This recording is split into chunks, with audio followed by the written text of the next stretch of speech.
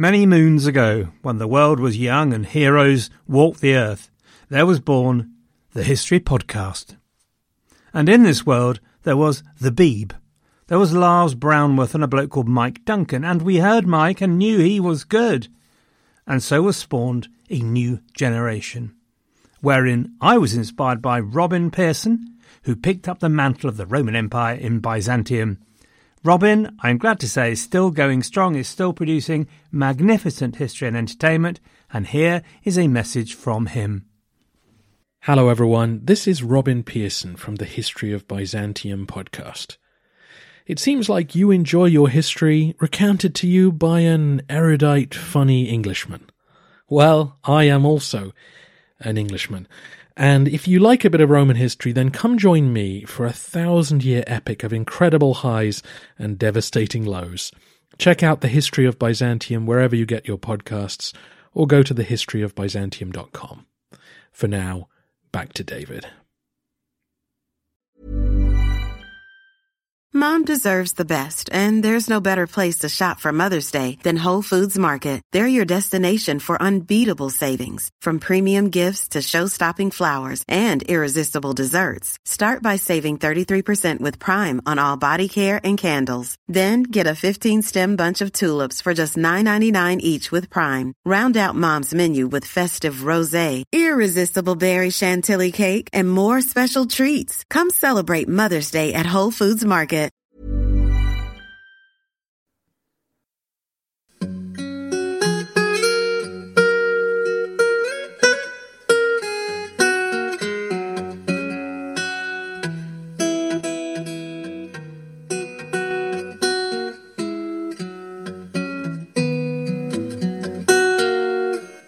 Hello everyone, and welcome back to the History of England, episode 146, the Agincourt Campaign, Part 3, The Battle. Last week, folks, we finally arrived, or almost arrived, at the field of Agincourt. The English had just crossed the bridge at Blagny-sur-Tournoise, and ahead of them the English scouts had come screaming down the hill, yelling that the French were ahead of them.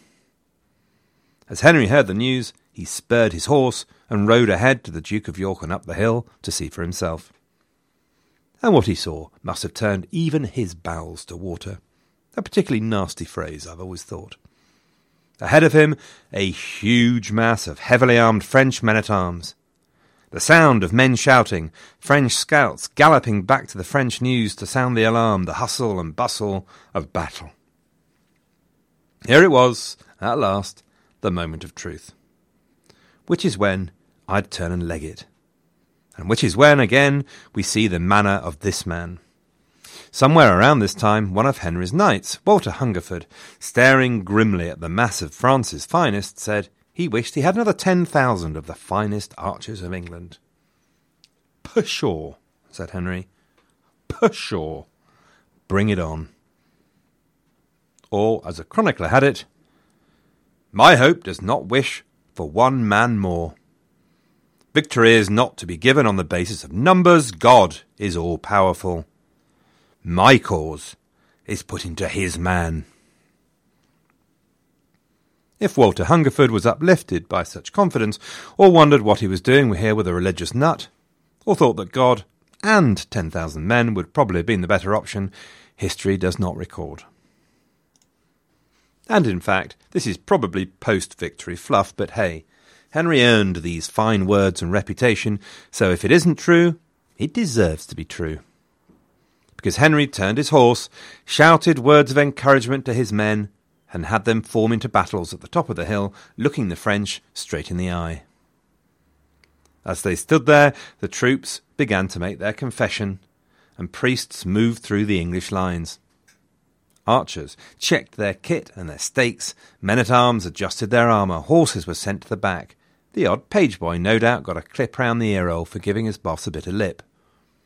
Henry stalked the lines, giving out fine words, about how he'd rather die than be taken by the enemy. Though actually, secretly, it's quite possible that Henry sent an embassy to the French to ask for a truce. It's not quite clear, but if he could have seen into the French camp, he'd have found the French disinclined to fight just now. In their fine tents, sat the greatest men in France. Marshal Agincourt and Constable d'Albret sat in consultation with the French leaders, including the Duke of Bourbon and the Duke of Alençon, talking through their options. The military men, Agincourt and d'Albret, were cautious, putting the option that letting Henry go without a fight would be low risk. Harfleur would be easy to retake once he had gone through. But the dukes would not hear of it. Pshaw! The greatest battle of our lives lies ahead. We'll make mincemeat out of them. And I say again, pshaw! But just at the moment there were a few gaps in the lists of the greatest men. The Duke of Burgundy's brothers, unlike the Duke of Burgundy himself, were as keen as mustard to be at the battle and at the English, but they hadn't yet arrived. So that would be the Duke of Brabant from the north and the Count of Nevers from the south. The supreme French commander, the Duke of Orleans himself, had yet to rock up as well, and the Duke of Brittany with his 6,000 men. And more men were joining the French army by the minute, so a day's delay was probably absolutely fine and dandy as far as the French leaders were concerned, pas de problème.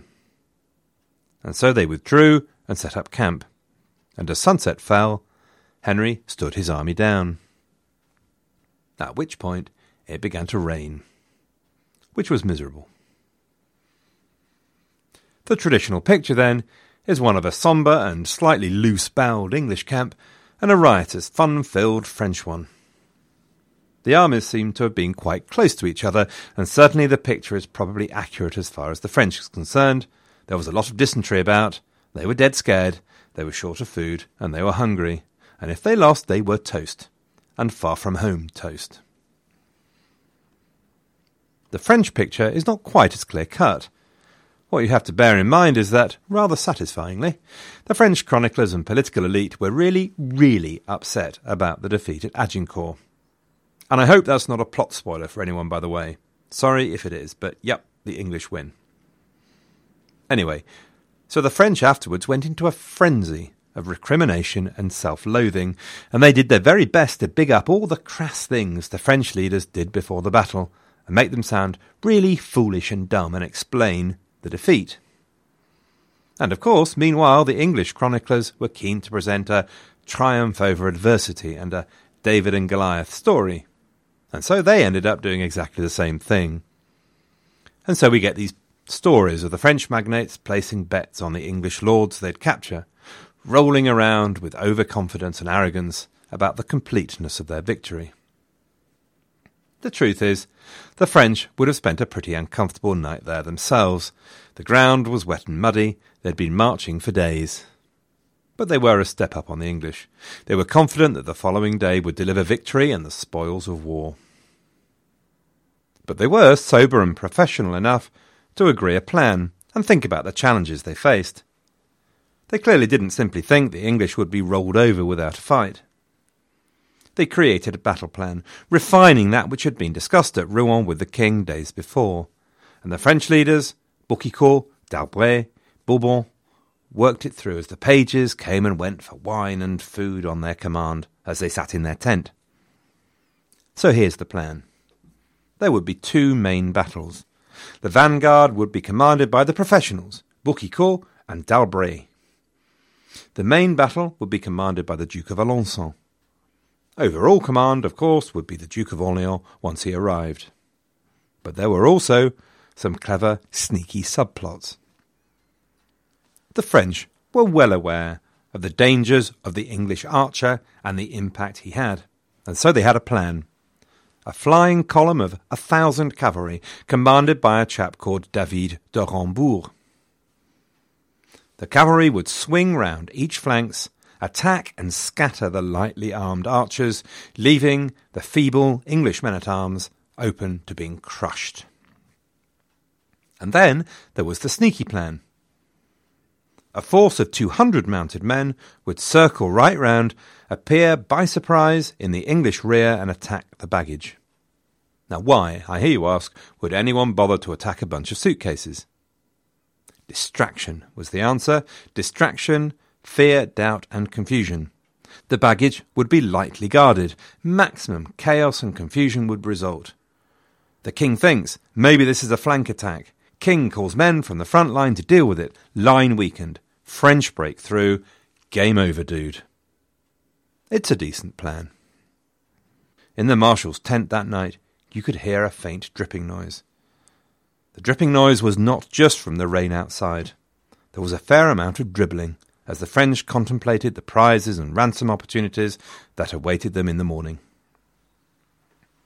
As we say, the armies were close together, and from the French line came the normal cries and noises you get from thousands of blokes in the same place. Probably, therefore, not for the faint-hearted. Mud, however, was clearly already an issue. A stream of pages were sent scouring the local villages for straw to spread on the churned-up ground in the camp. In the English camp there was silence, by order of the king. And you have to ask why, and who knows. But it could have been to guard against night attack, and as it happens, we think both English and French did either send scouting squadrons or contemplate a night attack. It could have been to help his men kip and prepare for the following day. But it was probably also that the super-religious Henry felt that it was right and meet that his men were quiet, prepared for battle, and prepared quite possibly to meet their Maker. And still it rained. Henry was in a house at the nearby village of Maisoncelles, in all likelihood spending a significant part of the night in prayer, according to his idiom. At some time during the night, a cold and wet Duke of Orleans rocked up to the French camp, and everything was in its place. Somewhere to the north and east, the Duke of Brabant and Count of Nevers were trying desperately to get to the battle. Somewhere to the south, the Duke of Brittany, proud possessor of a secret agreement with Henry of England, was trying desperately to do whatever he could not to get to the battle. At first light, Henry emerged from his house, all eyes on him, no doubt. He mounted a small white horse and worked his way through the mud to his army, where the captains were raising and cajoling their men, and before long the English were ready, shuffling forward, scared, wet, worried. And across the fields they could see the mass of the French camp, and the French probably also worried, but a good deal less ready and a good deal more confident than your average English off Welshman. Which seems like a good time to spend a couple of hours talking about the numbers and battle disposition, because I know just how much we love that kind of thing. Historians, in my view, have one big drawback. Quite apart from the open-toed sandals, leather elbow patches and billowy printed dresses. They are fun suckers. So when I was a lad, there was no debate, really, or not as far as the Ladybird Henry V book was concerned. There were 30,000 Frenchmen. There were just 6,000 plucky Welshmen and Englishmen, and we won simply because we were cooler with our arrows and stuff. Simple. Historians in their socks and billowy dresses have to search after the truth, as if 12-year-old boys give a tinker's curse about such absurdly abstract concepts as truth, light and honesty. And so the modern debate, led by Professor of Fun-Sucking Anne Curry, has reduced the French numbers and increased those of the English. Actually, the good professor has written a jolly good book on the battle, and if you're listening, Ma'am, sorry for the fun-sucking comment. Anyway, we've seen that the English army that left Harfleur was in the region of 9,600, with a fighting strength probably in the region of 8,000 men, rather than the traditional 6,000. It was heavily dominated by archers, so it was probably about 6,000 to 7,000 odd archers, and about 1,500 odd heavily armed men-at-arms. As for the French army, well, the debate rages back, and the debate rages forth. And you know, I'm going to do that typical thing of the failed historian, and plump for a reasonable something-in-the-middle approach. The big numbers for the French, 30 to 60,000, are very probably just the normal exaggerations of breathless chroniclers. And both sides, as we've said, had an incentive to exaggerate. The English for propaganda, the French to beat up their failed princes and get them to shape up for next time. So to cut a long story short, before you lose your minds, let's go for 15,000 on the French side, so it's close to 2 to 1, which are odds worth putting a few quid on. But the big thing is the difference in composition between the two armies. It's the same old story. In the fight for love and glory, the French could not get the concept of the big, butch, noble, heavily armed man-at-arms out of their minds. After Crécy and Poitiers, there had been some attempt to raise French archers to compete, but hate it or loathe it, the poxy archer was a figure of low status in the French mind and not worth the rough end of a pineapple. And so, although there were crossbowmen in the French army, their proportion of the whole was the reverse of that of the English. So there were maybe something like 10,000 men-at-arms and 5,000 crossbowmen and archers in the French army. But the other feature of the French archers is not only that there were far less of them, but also that they just don't get used. Ew, get that ugly common archer out of my noble way before he spoils the fun. That sort of thing. So, the armies woke up, shouted at each other, captains shouting and hollering, a general sound of squelching and clanking going on. And what of the environment that met their red, damp eyes? The French had chosen a site between two villages, Agincourt and Tramecourt, which were placed on the left and right of the field of battle. We're talking about a pretty flat part of the world, and therefore between the two armies lay a pretty flat field, which would be perfectly suitable under normal circumstances for cavalry, which would suit the French. On the right and left of the battlefield were woods on ground that sloped away from the battlefield, and the effect was to create a reasonably restricted and well-defined field for a fight. There was nothing inherently disastrous about the French choice of battlefield. If this had been July, it would have been pretty good. But it was the 25th of October, and it had been raining, and the field was empty of crops and had been recently ploughed. So, I need to ask you to close your eyes, slow your breathing, and take yourself in your head to a different place. All ready?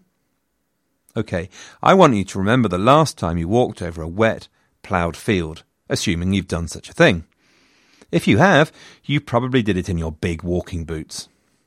You will remember how the heavy soil stuck relentlessly to your boots until your feet felt like you had a 10-ton lead weight attached to them. Now then, copy yourself a few thousand times and imagine all of you trampling over the same ground, some of you on horseback. Imagine the slippery, gooey mess all those feet and hooves create. And now, take your boots off and give yourself some leather medieval pretty much treadless slippers and set off across the field. Whoa, there you go, flatten your backside. You might now try to imagine being shot at by 7,000 archers, but that might be more tricky to manage. OK, open your eyes everyone, hope you didn't do that if you were driving. Try and keep that image in your head through the battle. The English were arranged in the same battles in which they'd marched. The vanguard under the Duke of York took up a position on the right, the Tramecourt side.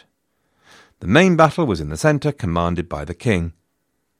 On the left, the rearguard formed up, commanded by a chap called Thomas Lord Camoys, a slightly odd choice, since Camoys was more from the administrative side of things back home, but nonetheless he was an experienced sort of bloke, safe pair of hands. While I'm thinking about it, don't forget to go to the website and see the animated map. All of this, you can see all of this, the whole battle, all the layout, all the rest of it. Don't need to visualise it. Anyway, so we have all the same questions about the positioning of the archers as we had at Crécy. But the clever money is probably that the archers were focused on the flanks of the army, but that there would have been chunks of archers interspersed between the men-at-arms in each of the battles. Each archer had been ordered by Henry to cut themselves a stake. Imagine their disappointment when they realised he meant out of wood. As the armies prepared, the archers on the flanks, partly protected anyway by bushes and scrub on the edge of the woods, hammered the sharpened stakes into the ground. Getting at them would not be straightforward for the cavalry, which of course was the thinking behind it. Mom deserves the best, and there's no better place to shop for Mother's Day than Whole Foods Market. They're your destination for unbeatable savings, from premium gifts to show-stopping flowers and irresistible desserts. Start by saving 33% with Prime on all body care and candles. Then get a 15-stem bunch of tulips for just $9.99 each with Prime. Round out Mom's menu with festive rosé, irresistible berry chantilly cake, and more special treats. Come celebrate Mother's Day at Whole Foods Market. On the French side, the deployment was actually quite funny. Basically, most of the elements of the plan were there. Flying columns of horse to attack the archers, the baggage train, all that. We have 2 battles, vanguard and main. 21-year-old Charles, Duke of Orleans, was now in the camp, and in the fervour of youth, he of course puts himself in charge of the vanguard. Lead from the front, you know how it is. And incidentally, get your hands on a few juicy English lords for ransom. Agincourt and Charles d'Albret were of course not going to be left out, and they were in the van too. And then suddenly the air was full of posh French accents, all demanding to be in the vanguard. Because as they looked over the field, something like 10,000 French men-at-arms could see a poxy two-bit, no-good cotton-picking 1,500 English men-at-arms. Forget the archers, they were a bunch of low-born peasants and soon would be toast anyway. No, those sorry-looking 1,500 English men-at-arms were going to be slaughtered. No problem. Better get in quick before everyone else gets all the glory and all the ransoms. And so you end up with this massive vanguard, because essentially the French thought they would sweep the English away. The French archers completely disappear, probably ordered to fire ineffectually from the back so as not to get in the way of the men-at-arms. From somewhere around 6:40 in the morning, the English start getting up and are soon in place. The French, meanwhile, have a lie-in, and it's not until 10 that they're in place. We get all the preliminaries, a speech from Henry as his soldiers kneel for Mass, including, "In remembrance that God died on the cross for us, let every man make a cross in the earth and kiss it, in a token that we would rather die on this soil than flee." This is a nice, typical Henrician combination of God, war, and ground-kissing, and I personally doubt many lips actually met mud. Then the two armies just looked at each other. There's a lot of time wasting. Heralds meet in the middle from both sides, the French wearing white crosses and the English red, to distinguish each other. Afterwards all claim to have offered peace, to allow them to justify war. On the French side, there's a lot of hugging going on in the camp, as the French factions swear to forget the splits between them of the last few years and combine to kick the English out. Agincourt, marshal and French hero, knighted 500 men, including the Duke of Burgundy's son, the Count of Nevers, who had finally tipped up. Actually, then it gets a bit awkward, like silence in a lift. It probably bothered Henry more than it bothered Orleans. After all, the English battle plan was reasonably standard. The French charge into a bunch of arrows, we slaughter them, and so on. And so the French were spoiling the script by not attacking. For the French, meanwhile, they had folk joining them all the time. The longer they wait, the better it was as far as they were concerned. So worried, Henry met with his commanders and discussed the options. And they decided that they had to goad the beast, before numbers and exhaustion put paid to any English hopes. And so captains rushed to tell their men they were all to advance until the archers on the flanks could reach the French lines with their arrows. And so, as 8,000 English and Welshmen watched, old Sir Thomas Erpingham appeared from the ranks, mounted on a horse. He raised a white baton in the air, and he roared, "Now strike!" And he sent the baton spinning high into the air. The trumpet sounded, and down the line came the cries of captains to "Advance banners!" Archers grabbed their stakes and set off. Men-at-arms grimly strode forward, and with cries and clanking and flapping of pennants, Henry's army went to war. What must have felt like an enormous gamble turned out to be a stroke of genius. The French were completely shocked to see the English advancing, and they panicked. The whole French vanguard lurched forward. The plans weren't quite forgotten. On the French left, Cligny de Brabant was to lead the cavalry attack on the English archers. He ran, screaming at his men to mount up, and found he only had 120 of the 600 he was supposed to have, because the rest were off chilling somewhere. On the other wing, things were slightly better, with 300 mounted men-at-arms joining the side of Rambourg in their attack on the English archers. And maybe in retrospect, this is the crucial bit of the battle. Without the archers, the English men-at-arms would in all probability have been overwhelmed by the massive French superiority in numbers. Seeing movement on the wings ahead of them from the French, the English and Welsh archers stopped and planted their stakes. The whole army had in fact stopped after about 200 yards of advancing once the French started moving. And then on came the heavy French horse, armoured on their chests and shoulders against the English arrows. Imagine, gentle listeners, imagine the terrifying beat of horses' hooves as tons of flesh and metal bore down at speed on the defenceless archers. Imagine it, because you would have seen nothing of the sort back in 1415. Hoof met wet ploughed field. Hoof sank into ploughed field. Ploughed field turned to sticky hell. And as the French horse slipped and lumbered towards the archers, they met a hail of steel that cut through armour and horseflesh and turned the assault into a chaos of dying, falling, thrashing men and horses.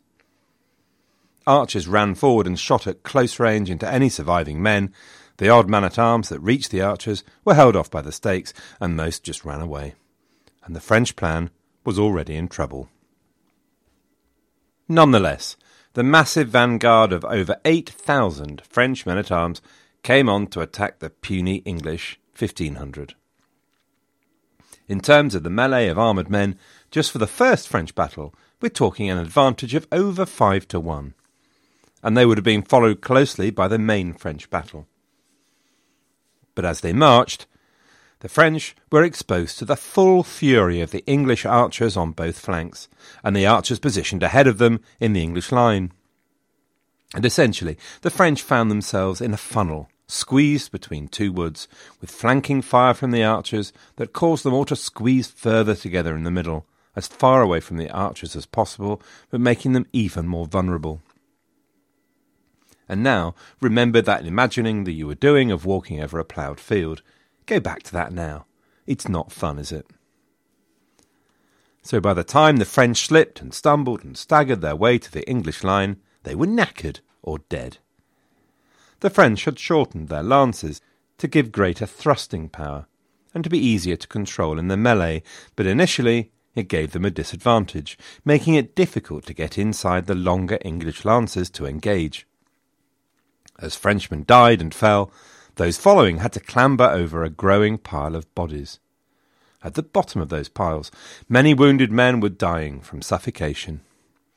For the Frenchmen, there was no way to rest, recover, and attack the English line with full fury, so there's a terrible period for the French where they died in droves.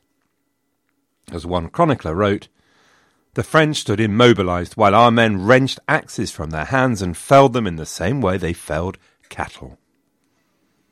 Even the lightly armed archers began to get involved in the melee, darting into attack where they saw an opportunity. Often they used the mallets they used to drive their stakes into the ground, a massive smack on the head to drive the Frenchman to the ground, to be finished off by a poleaxe from an English man-at-arms. The use of a poleaxe deserves a mensch. It's a nasty piece of work. A long shaft with a sharp spear point at the tip of the shaft. Then an axe head with a sharp point opposite the axe head. The poleaxe gave defence against horses when jammed into the ground, a long reach, and a point to drive through the helmet. Nonetheless, the French had a massive superiority in numbers, and eventually some did reach the English line. In the Duke of York's battle, the fighting was fierce, and Englishmen too began to die. By this stage, the main battle of the French army had entered the fight as well, and with it Jean, the Duke of Alençon, a chip off the old block, a family history of fighting the English, and under Guesclin of winning against the English. And the tradition is that it was Alençon himself who reached and cut down Edward, Duke of York. As the pressure grew, there was no time for the tradition of taking prisoners. Quote, No one was captured, many were killed. The English were increasingly eager to kill, for it seemed there was no hope of safety except in victory. They killed those near them, and then those who followed. But the French line had finally stopped moving forward. The pressure from the back had eased, because now more and more Frenchmen, viewing the carnage of mud, blood and dead bodies ahead, were retreating back to the French lines. And at this point, Henry himself entered the battle, and you have to suspect it was because he could see the French were ready to break, that now was the time to push them over the edge with everything he had. Equally, this gave the French a chance to grab victory at the point of defeat. Targeting the king had always been part of their strategy. The Seigneur de Croix, for example, had put together a group of 18 of his finest men to search for and kill the king. The Seigneur de Croix was now dead. In fact, all 18 of his men were dead too. But the Duke of Alençon, he found Henry and his brother Humphrey, and with his men he attacked the royal bodyguard. They got close. Humphrey took a sword thrust in the groin and fell to the ground, and Henry stood forward to stand over him and protect him. Alençon attacked, and his axe hit hard enough to break off a portion of the gold crown from his head. But by then Henry's bodyguard had caught up, and before long it was Alençon himself who was dead. And nothing could illustrate how desperate this fight was. Alençon would have been worth a fortune taken alive as a hostage. But by now the French had had enough, and they began to break. And it's at this point that one of the other French tactics came into play. 600 local men attacked the baggage train, slaughtered the few left there to defend it. The idea had been to distract the English at a crucial point, but they'd arrived too late to make a real difference, because the French were already in retreat. To add to their failure, they spent their time robbing the king's treasury rather than trying to cause a panic in the back of the English line. About this time also arrived the Duke of Brabant. He'd ridden as hard as he could ahead of his main army with a small bodyguard, and he took one look at the mess ahead of him and realised time was short. He ordered one of his men to tear the Brabant coat of arms from his trumpet. He made a rough hole in it for his head and charged his horse into the fray as fast as he could, roaring his battle cry, "Brabant! Brabant!" One of his bodyguard, John de Grimberg, looked at what was ahead of him and bravely turned his tail and fled. By the end of the day, the Duke of Brabant's lifeless body lay naked in the mud, stripped of anything of value.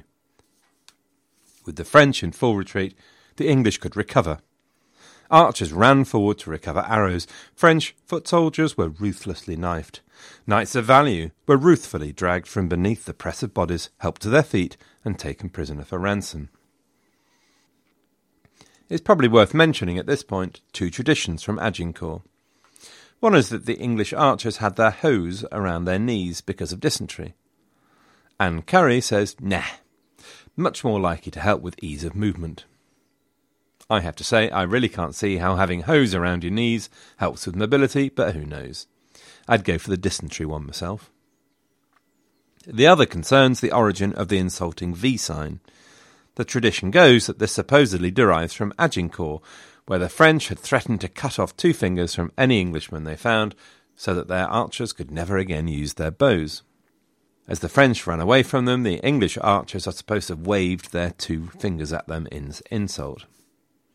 Historians tell us the myth has absolutely no evidence to support it, apparently. As I say, historians, fun suckers. But at this point in the battle, something happened. The retreating French had stopped. Cligny de Brabant had taken charge. He'd stopped the rout. He'd turned them around. He'd reformed their lines, and the French looked as though they were advancing back towards the English. Around the battlefield, a rumour spread like wildfire. The Duke of Brittany had arrived at last, with 6,000 fresh men. So from where he stood, Henry looked around at the battlefield. All over it, his men were beginning to gather the fruits of victory. Some were stripping off their armour, exhausted. Men were stripping bodies, killing the lowly with a knife to the windpipe or a blow to the back of the head. The posh were being taken prisoner. A squire called William Wolfe took the great Boucicaut as prisoner.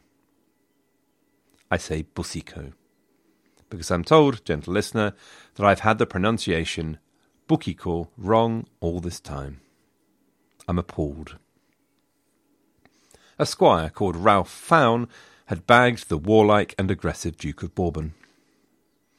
And so Henry panicked. It wasn't all over.